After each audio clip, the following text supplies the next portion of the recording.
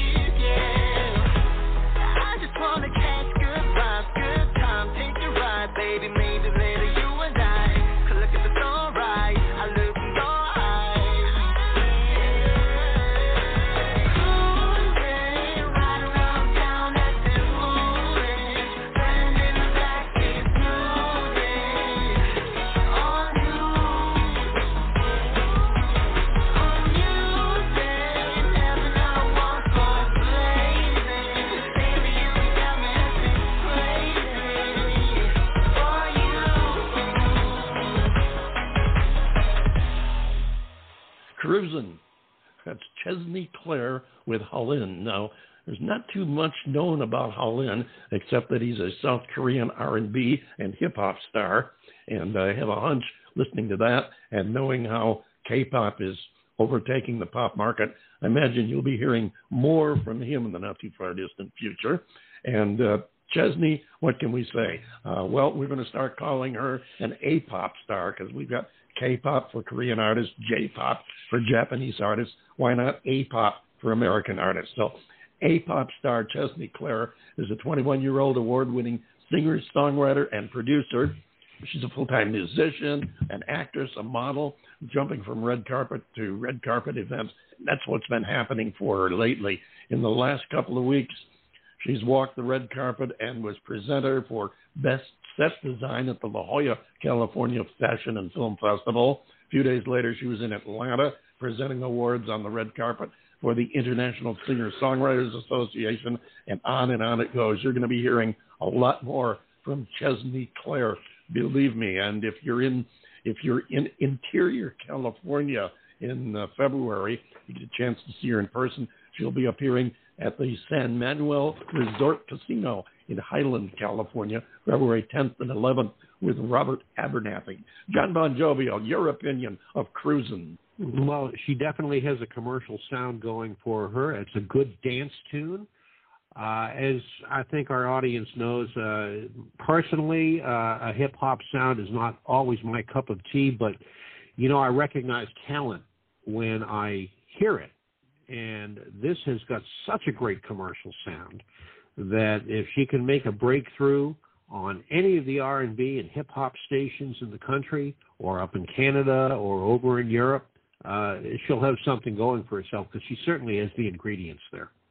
Absolutely, absolutely. And the thing isn't a hardcore hip-hop or rap song. It's definitely got pop basics to it, and I think that will serve her well, especially in getting crossover between the pop, hip-hop, and some of the marginal genre categories. So I think she'll get some good action if they get that tune out there and get people to listen to it. We want to thank Titty Bingo, our house band, for our theme music. Be sure and check them out at tittybingo.com.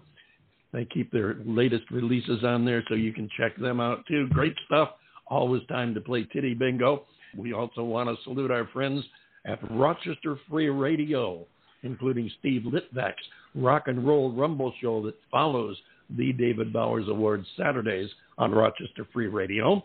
And then after Steve comes Armand Spins, a lot of great rock and roll music on WRFZ FM 106.3 in Rochester, New York, Rochester Free Radio. And also don't forget Oldies Night, Saturday night, Jeff Moulton, ABC Oldies, Saturday evenings at 8 Eastern Time on Rochester Free Radio. And John Bon Jovial, what about our friends that carry us on Anchor FM?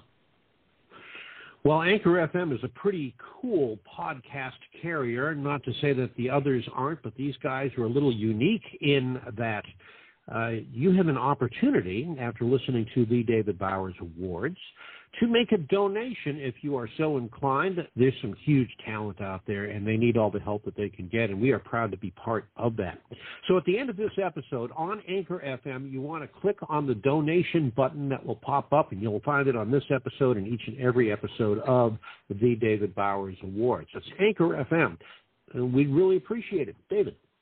Thank you very much, John Bon Jovial. We have our first guest standing by, waiting to come on and talk with us, so we're going to get right to it. He is let's say he's a self-made artist, and we'll talk more about it when we bring in David Perry after we listen to his tune, There Was a Time.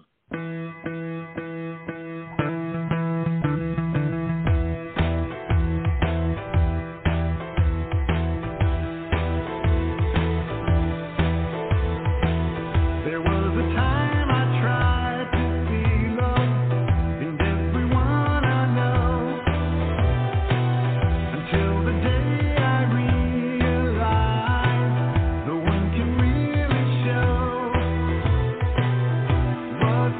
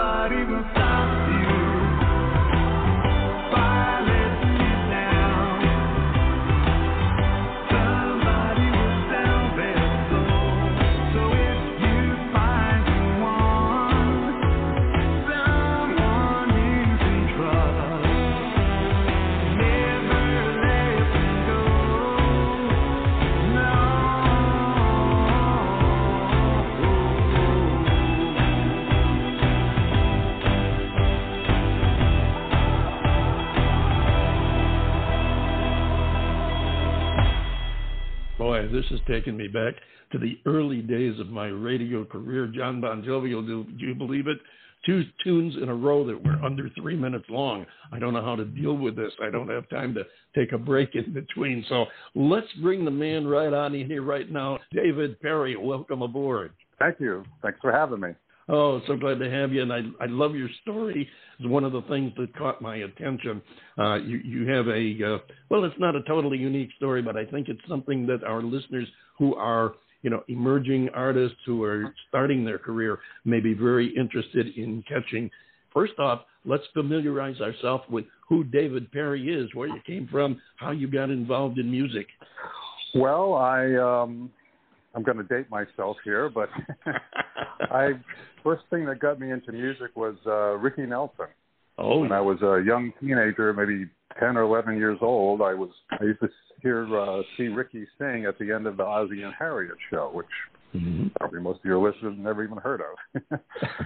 But anyway, I was a fan of him, and then my father played guitar. He played stand-up bass and jazz bands around New Haven, Connecticut, where I grew up. And one day on a summer of 1963, I figured out how to play Wipeout, which was a big hit that summer, on a little ukulele that my uncle had given me for Christmas. Oh, boy.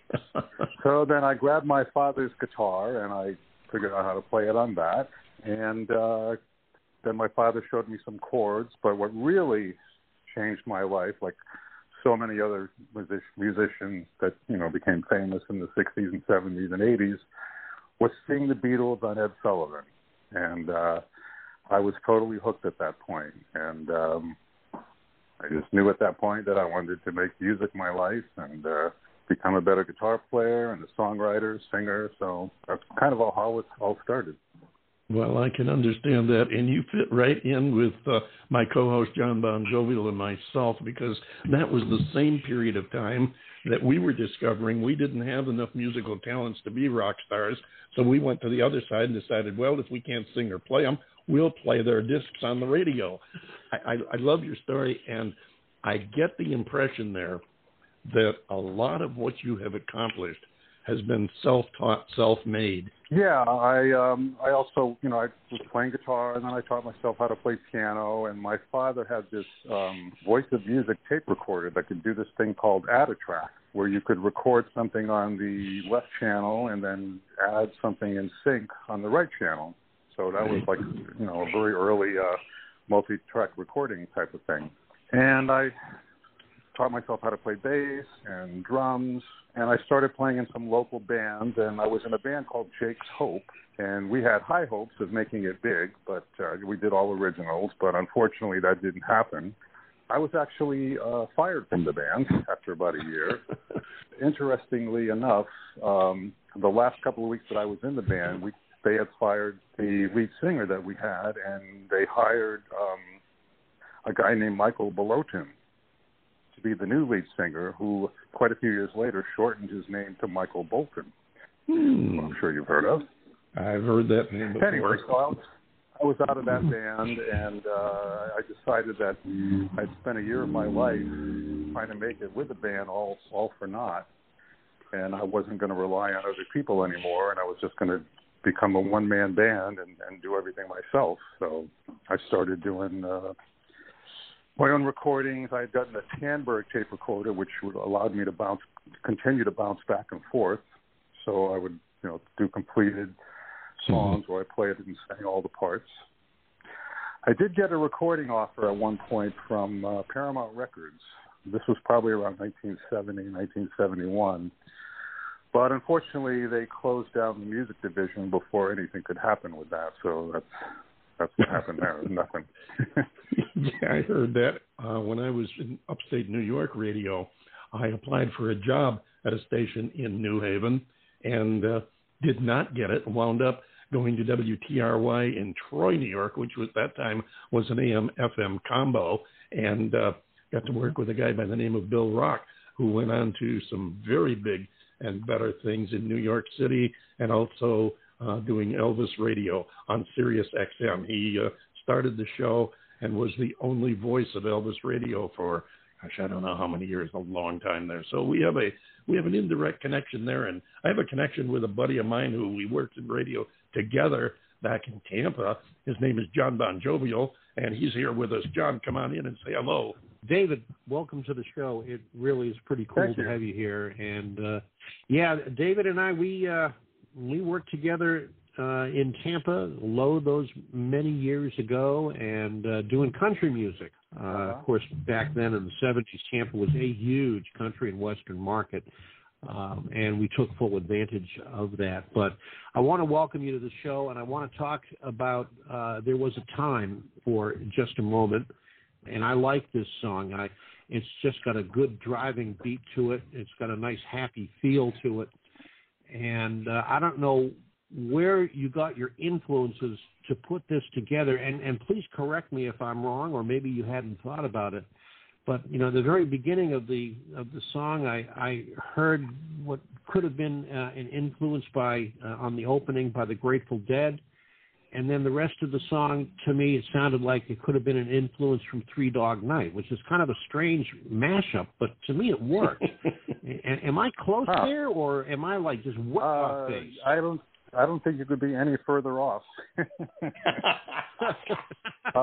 Definitely no. Oh my God, brutal honesty. And definitely no Three Dog Night. Actually, I would say there was a strong influence of Paul McCartney when he was doing a lot of those, piano shuffle, swing type songs like Penny Lane and Mother Should Know, and where the pianist goes dun dun dun dun dun dun dun, that kind of thing. Mother Should Know.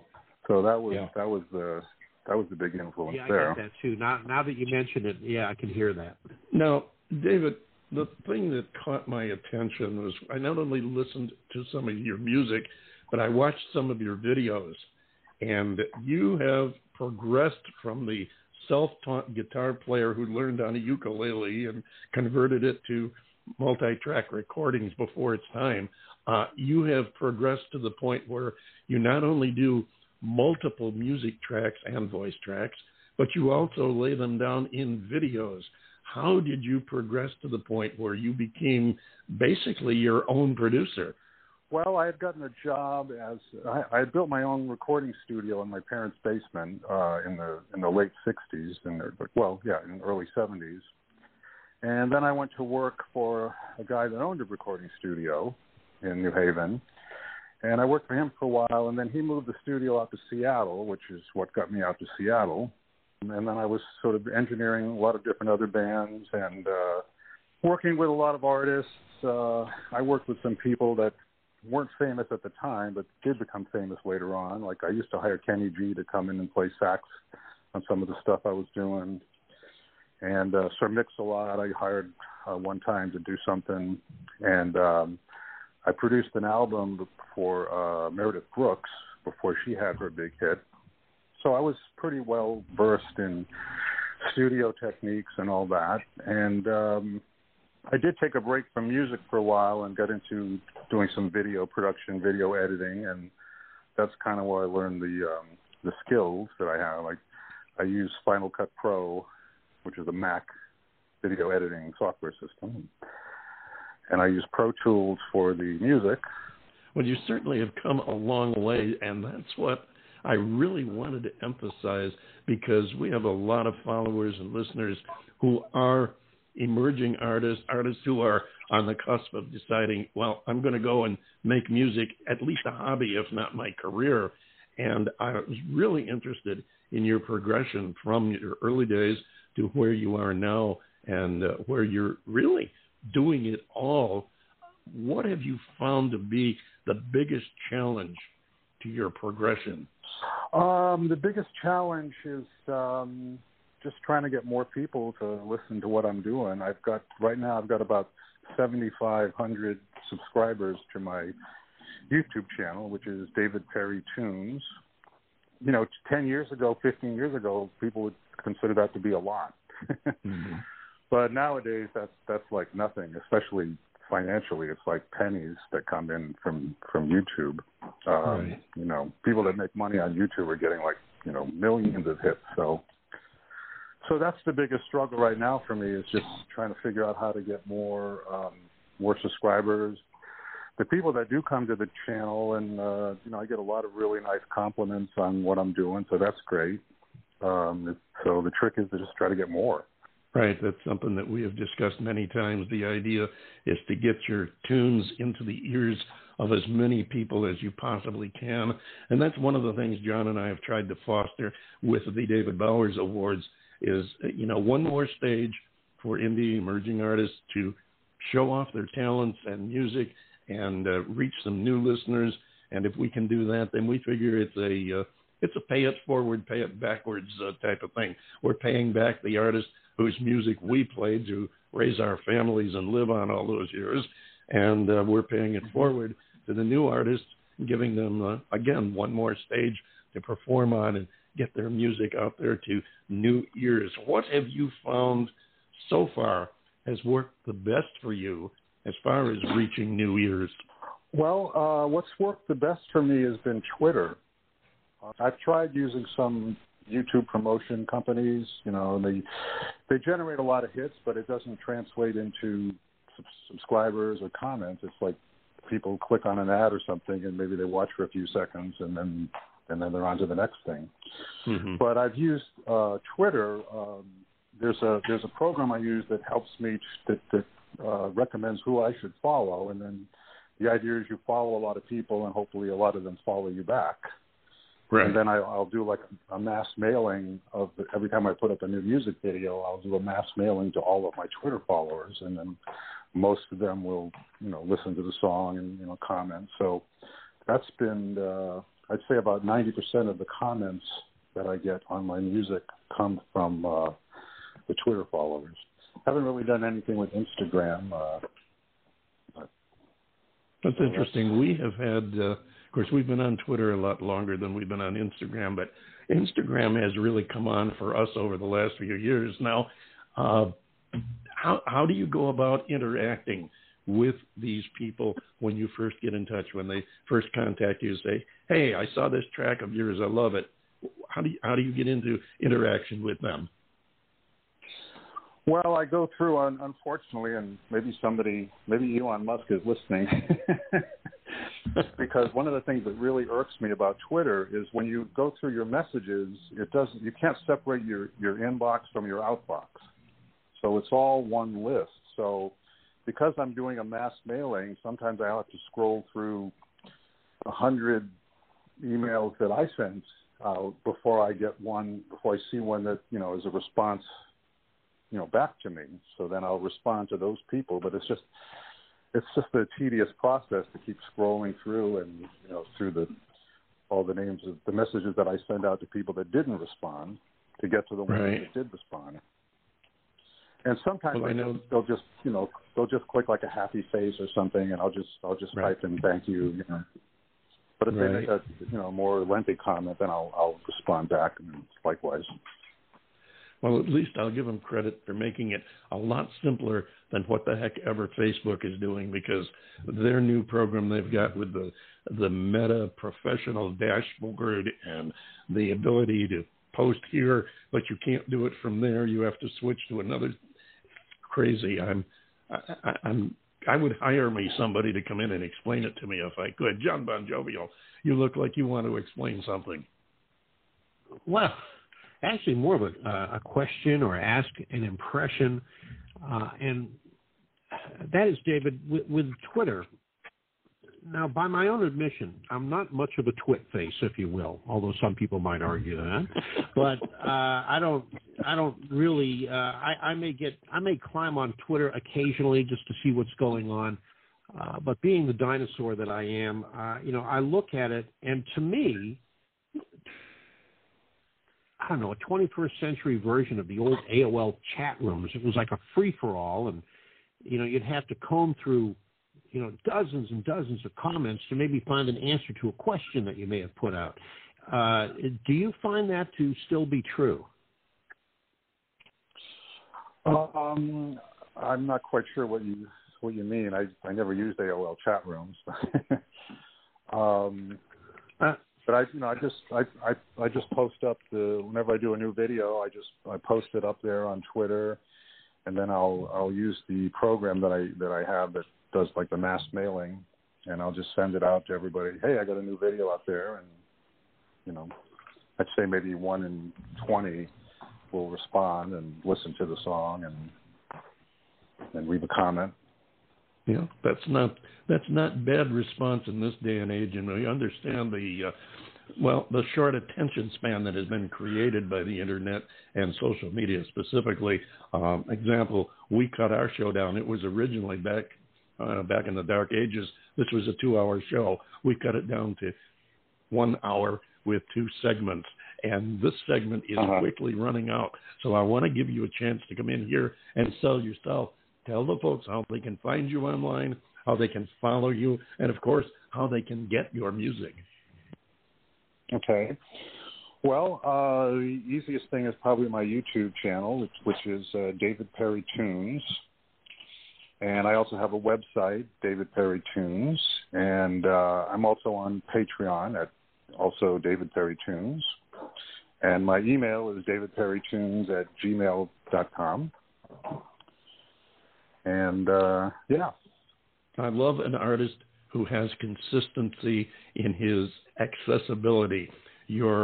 All of your links are David Perry Tunes, and that is super. It is just so hard for an artist to go and for people to follow one that has, it's David Perry Tunes here, and it's the real David Perry over there, and you got to stop and think, now, which name is which name? Is this the right David Perry? Right.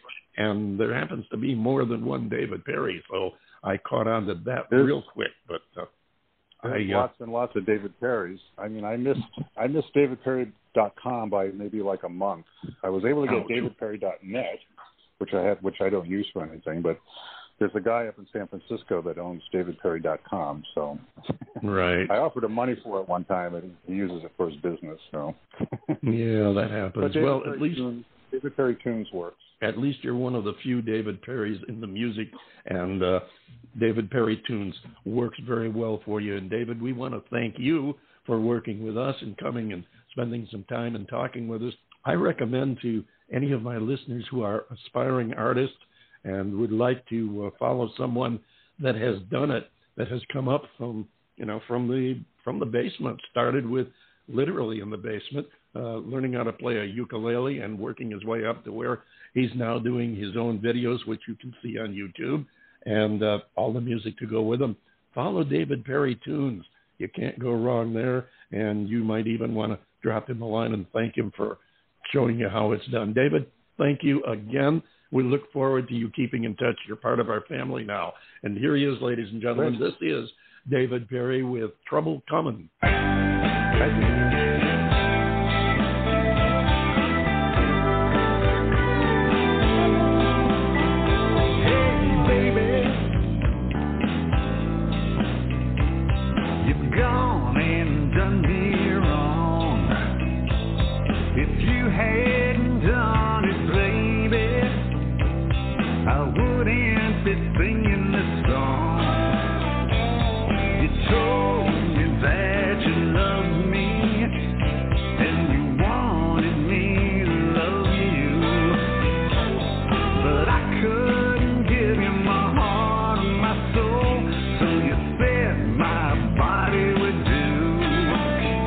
But you told your dad.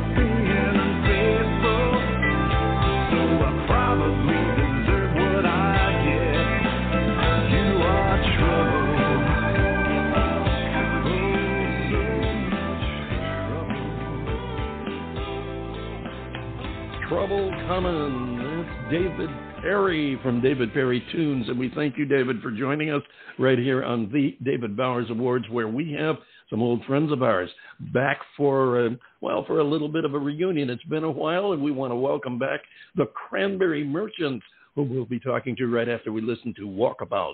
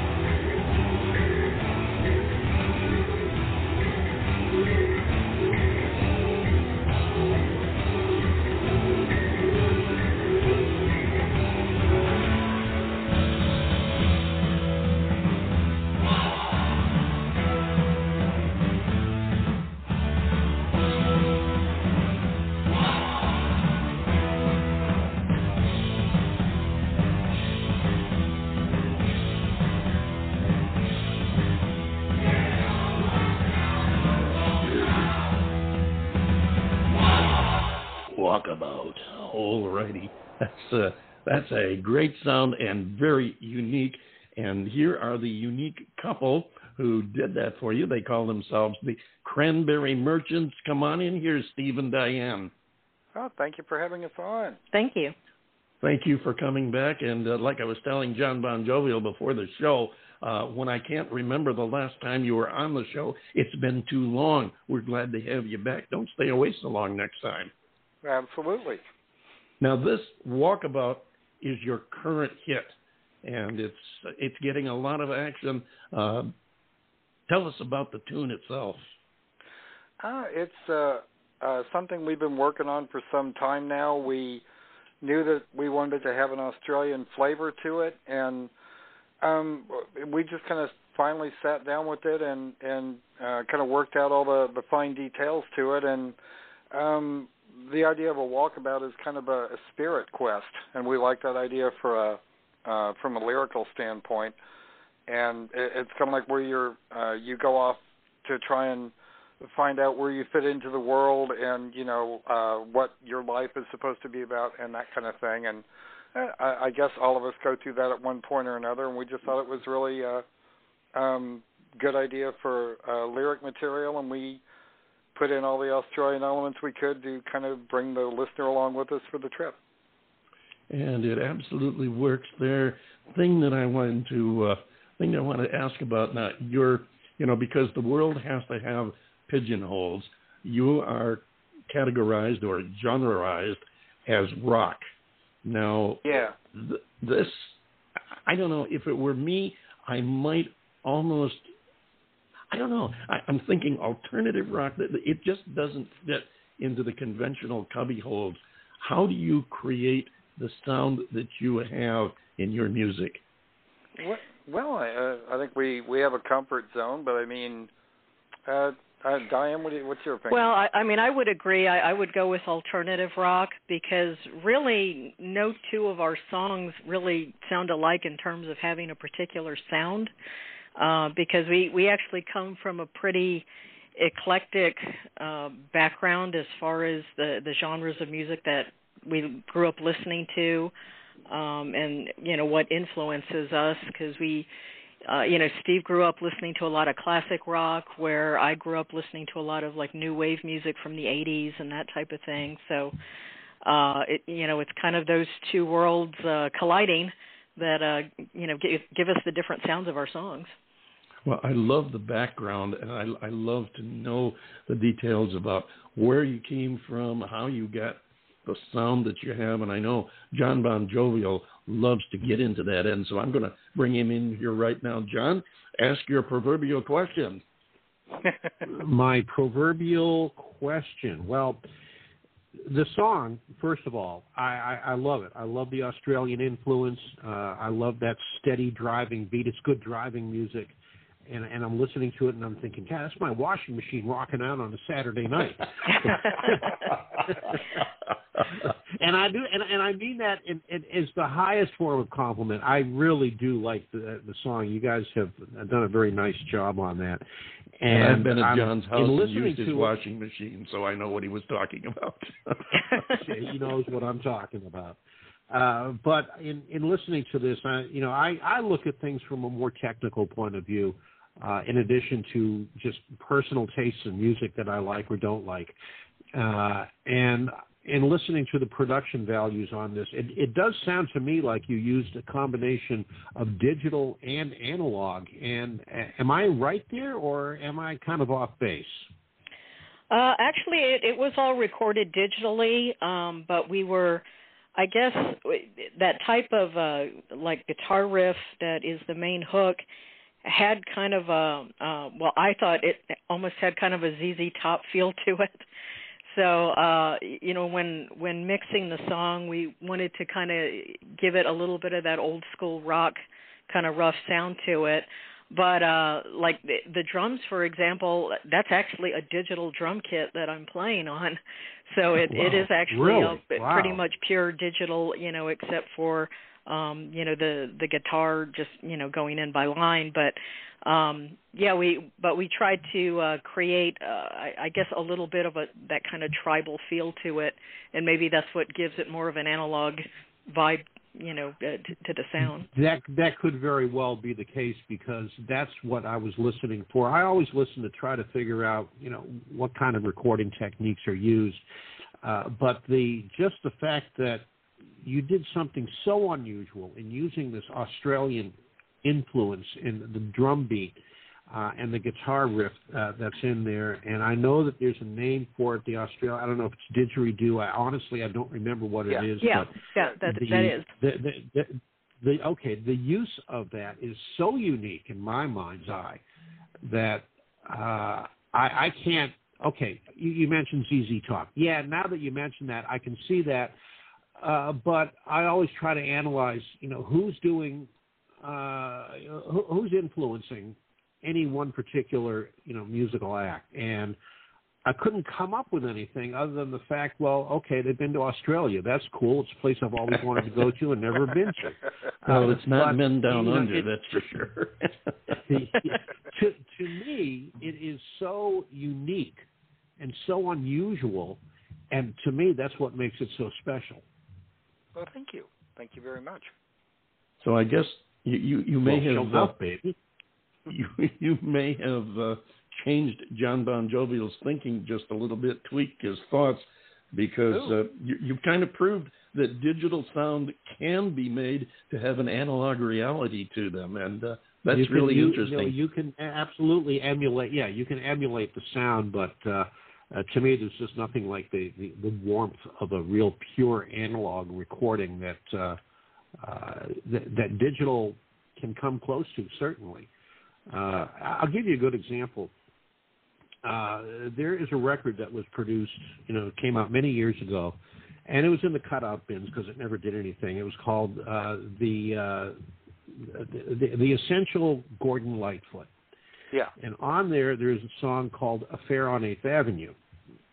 And I can remember many years ago doing an A-B comparison for my son. I had him listen to the CD, because I had the same thing on CD, and then I had him listen to, it was remastered. Then I had him listen to the original analog recording on the record. And there was a difference in that the CD, I don't know if this sounds weird, it was too clean. Yeah. Does that make sense? Yeah, it's kind of sterile. Yeah. Yeah, sterile. Yeah, I think that's the easiest way to look at it. The digital sound can be too sterile sounding. It just doesn't have the warmth. I mean, it's like going to a lady's home and sitting and talk with her, as opposed to going to a lady's home and sitting on the sofa and holding each other. It's just a totally different feel to it. I think it was especially the case when they first started doing the transfers to CD, like when CDs first came out. I think a lot of them have that very sterile kind of sound to them. Right. But they've gotten a lot better with it. So. And that's the thing about Walkabout, is that it doesn't have that quality to it, and I'm really glad that it doesn't have that sterile feel. I think it has warmth. Yeah, the quest for clean sterility, perfection in sound, actually wasn't what people want. They want the warmth of the real sound, and otherwise, why would they go to live concerts? Right. Agreed. Yeah. Yep. There you go. And it was a great experiment, and I think it did prove its worth in advancing the quality of sound technique to the point where you can get much better sound now than you could 20, 30 years ago. I think it's reached a point of moderation there where people are taking it and saying, okay, we can tweak with digital, but we want to retain the warmth of analog. And I think that's an important thing. Now, you guys are coming out, as are most artists, of this period of isolationism we had called COVID. What have you been doing since we've been coming out of our caves and getting back into the real world?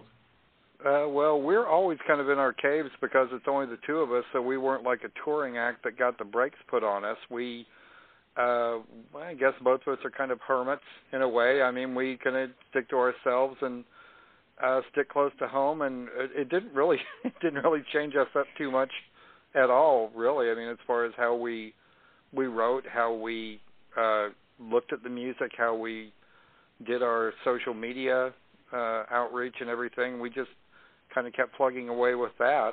I know a lot of live musicians were doing the whole back porch concert kind of thing with their cell phones and everything, and we just kept plugging away on all the different social media we could to let people know, yeah, we're still here and we're still working. Well, and I think it also helped that, you know, as a married couple too, we're in the same household, so it's not like we were separated from our bandmates or anything. Yeah. Right. So we could, you know, kind of continue on as we had been. How do you like working as a married couple? Overall, obviously you like it, or you wouldn't still be doing it. I mean, I think it works out great. I mean, personally, you know, I like being able to work on a song idea, and my partner is, you know, always here at my disposal anytime, you know, we want to work on an idea. But also, I mean, I think we've both found that we don't really have a musical chemistry with anyone else like we do with each other. And maybe it's that closer personal bond that creates that. You know, I don't know, but I mean, we are kind of at a point. I mean, we've been together over 30 years, so you know, we can kind of tune in on what the other is thinking for the most part, and you know, it's easy for us to get on the same page. Yeah, it's gotten us this far. So, hey. Absolutely, it seems to be working, and that's a great thing. What are you doing next? What do you got coming up in the near future? Well, we've got several things on the burners. I guess there are a lot of things that are in different stages of completion. I don't know, Diane. You have any ideas of something you'd like to focus on?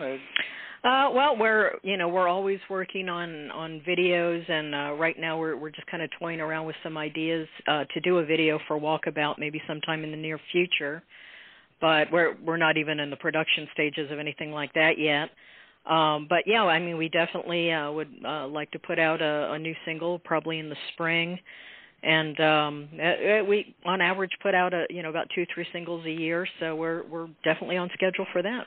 Fantastic. Now, before we let you go, as I do with all our guests, I give you a chance to tell the folks how they can find you, keep in touch with you, follow you, drop you a line if they want, and most importantly, how they can actually get your music. Okay.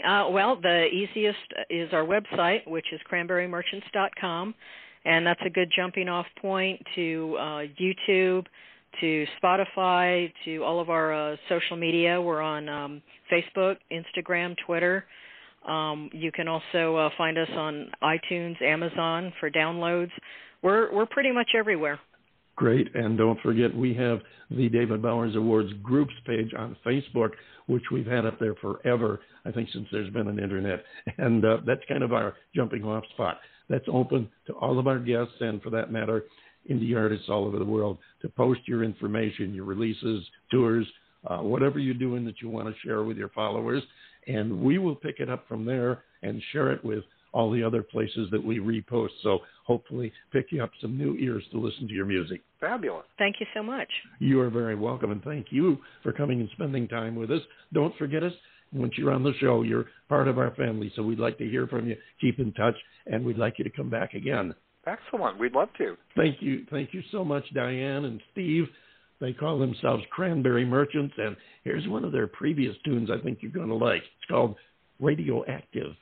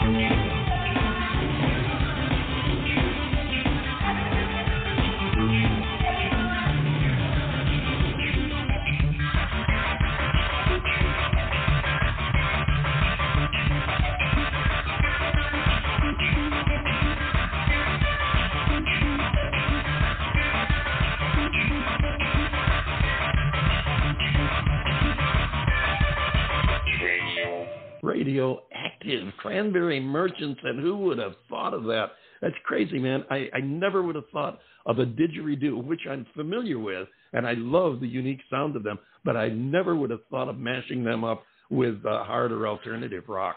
Oh, no, that's just such a weird and unique combination, and you're right, I'm with you. I would have never thought of it, and the cool thing is, it works. It works. I mean, I'm thinking for crying out loud, if Jimi Hendrix had only thought of that. Yeah, right. Exactly. That's so basic. You wonder why some Australian rock artists haven't thought of that sooner. Maybe they have, and we just haven't heard of them. But Cranberry Merchants did it. Thank you so much for coming and spending time with us today, Diane and Steve.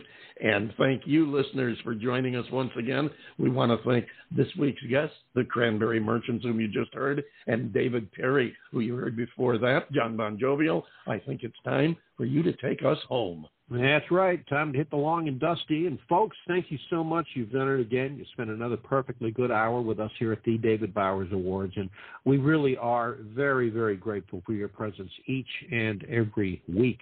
The David Bowers Awards is broadcast around the world from the studios of Computer Help USA in Naples, Florida, and, of course, from the Valley of the Sun in Tempe, Arizona. And we are available for free on most of the streaming services. Be sure to join us next week for the David Bowers Awards Saturday on WRFZ-FM 106.3 on your FM radio dial in Rochester, New York, otherwise known as Rochester Free Radio, and that's at noon Eastern, and then again on Blog Talk Radio Sunday at 2 p.m. Eastern, 11 a.m. Pacific, and 7 p.m. UTC. So until next week, for the David Bowers and Hopalong Sarcassity and all of our crew of morons here at the Radio Ranchero, I am the legendary John Bon Jovial saying, love each other, be good to each other, get that COVID shot if you haven't done it yet, and we'll see you next week right here on the David Bowers Awards.